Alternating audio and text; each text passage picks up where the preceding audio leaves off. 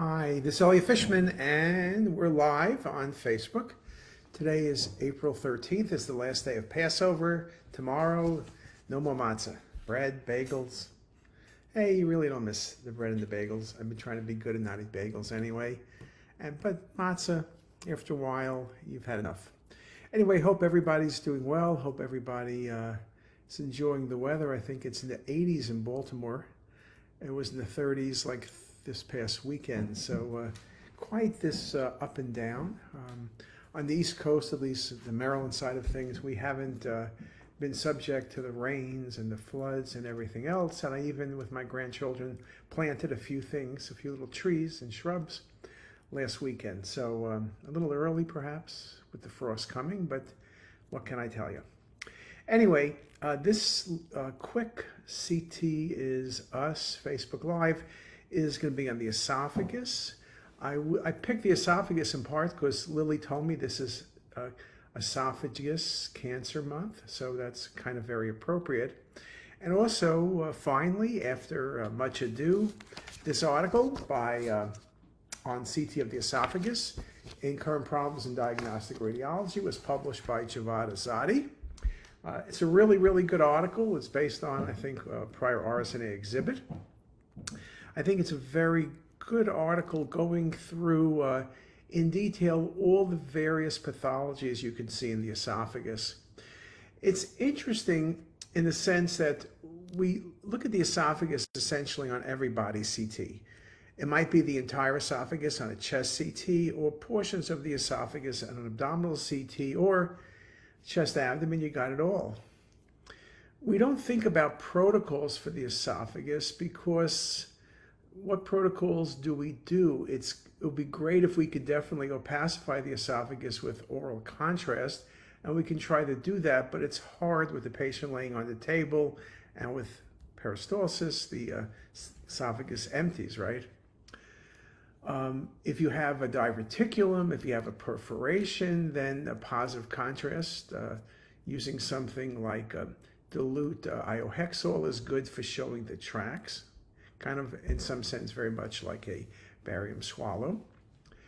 In terms of imaging the esophagus, we still use GI studies. We look at a lot of swallowing difficulties as one of the things that's very big and growing in radiology with an older population, but we don't do CT for that, obviously.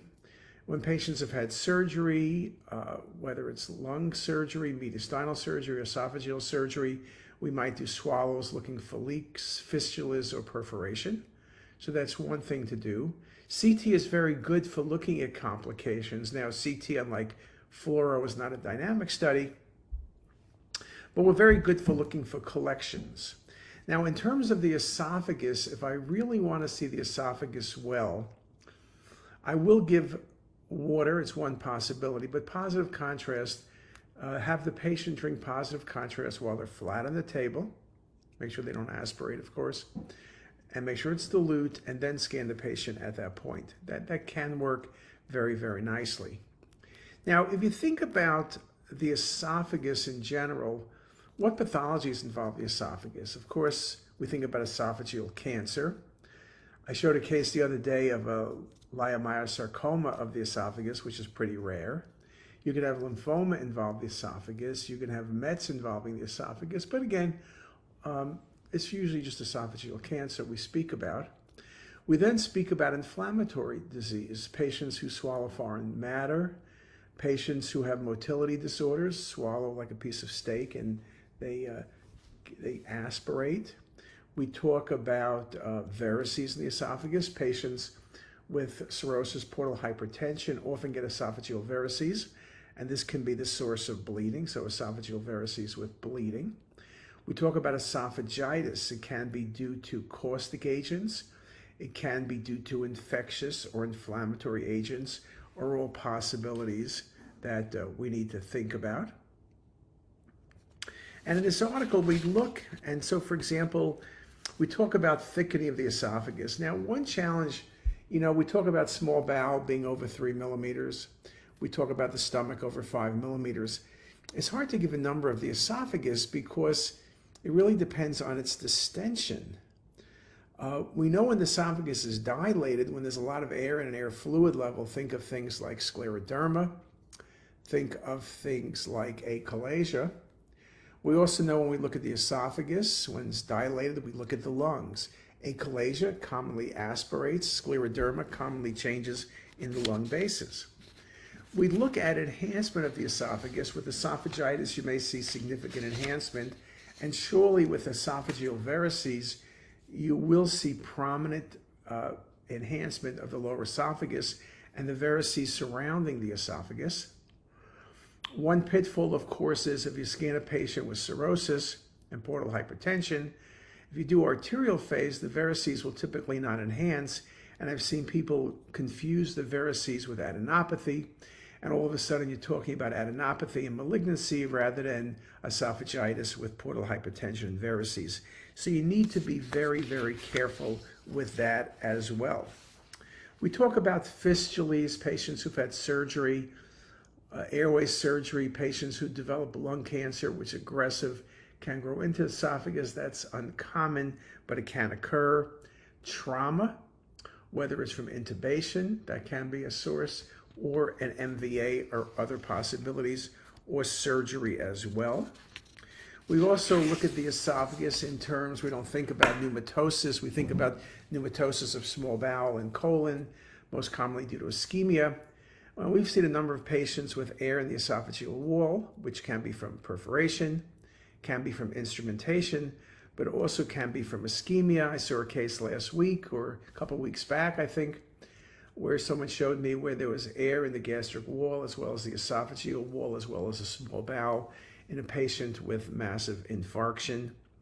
We talk about foreign bodies, whether it's pediatric swallowing a battery or a penny, or it's an adult eating, particularly if you like fish and you like those cods, those big fish with the bones. Not uncommon to see somebody swallow a bone and it gets stuck in the esophagus. And you could look for perforation. You also could see the bone, because even though the bone is very tiny, you could see it's calcified, so you can see it. We talk about things that are generic, like duplication cysts of the esophagus.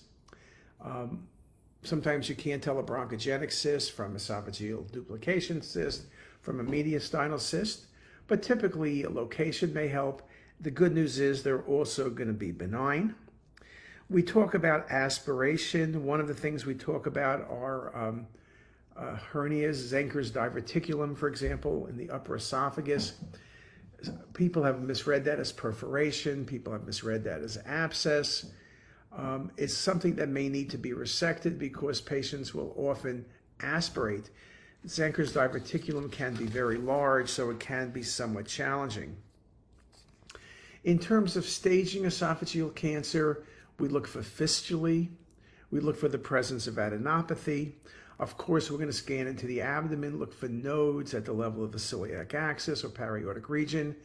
We're going to look for tumor spread into the fundus of the stomach. We're going to look at the liver. Those are all going to be very important. And of course, once patients are treated, whether it's with surgery, chemotherapy, or radiation, CT can be used for follow-up.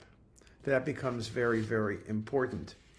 Now, we also talk about volvulus. Now, esophagus alone won't volvulus, but if you have a big hiatal hernia, think about the esophagus coming down and the stomach coming up, right? You think about that angle, and then you could twist around that angle so you can see a gastric volvulus, which involves the stomach. The stomach will be, involves the stomach, but also the esophagus, with the esophagus being obstructed. Just to quote the article we wrote, CT is an important imaging modality for the diagnosis and staging of multiple esophageal pathologies. The relative speed and ease of acquisition compared to other imaging modalities ensures that CT will continue to play a role in the evaluation of the esophagus in the future, and awareness of the common presentations of the various esophageal pathologies will assist the radiologist in making a timely and accurate diagnosis of both common and uncommon esophageal disorders. A very nice summary of that article. I think what you need to do is read the article. If you go to our Facebook page, actually, which you're on right now, a couple days ago, the publisher, which is Elsevier, when you publish an article, gives you 50 days where anybody can look at the article for free. Then, of course, there's a charge, but you can go there. There's a link, takes you right to the article. You could read it for the next 50 days, one time a day, 50 times, or once in 50 days, depending what you really feel like doing. And at that point, you too will be an expert. If you go to CT as Us, the website, we have a section on esophagus. There's a lot of good articles in there. There's a lot of pearls and a lot of really good images. So with that, I thank you for listening. I hope this helps you. And I'm about to put up a protocol for CT of the esophagus, so stay tuned. And with that, let me just look if anyone has any questions. I don't see anybody with any questions. Let me look again. I see people, but I don't see any questions. So if you have any questions, write them down. We'll try to get to them. And with that, I wish everybody a great day.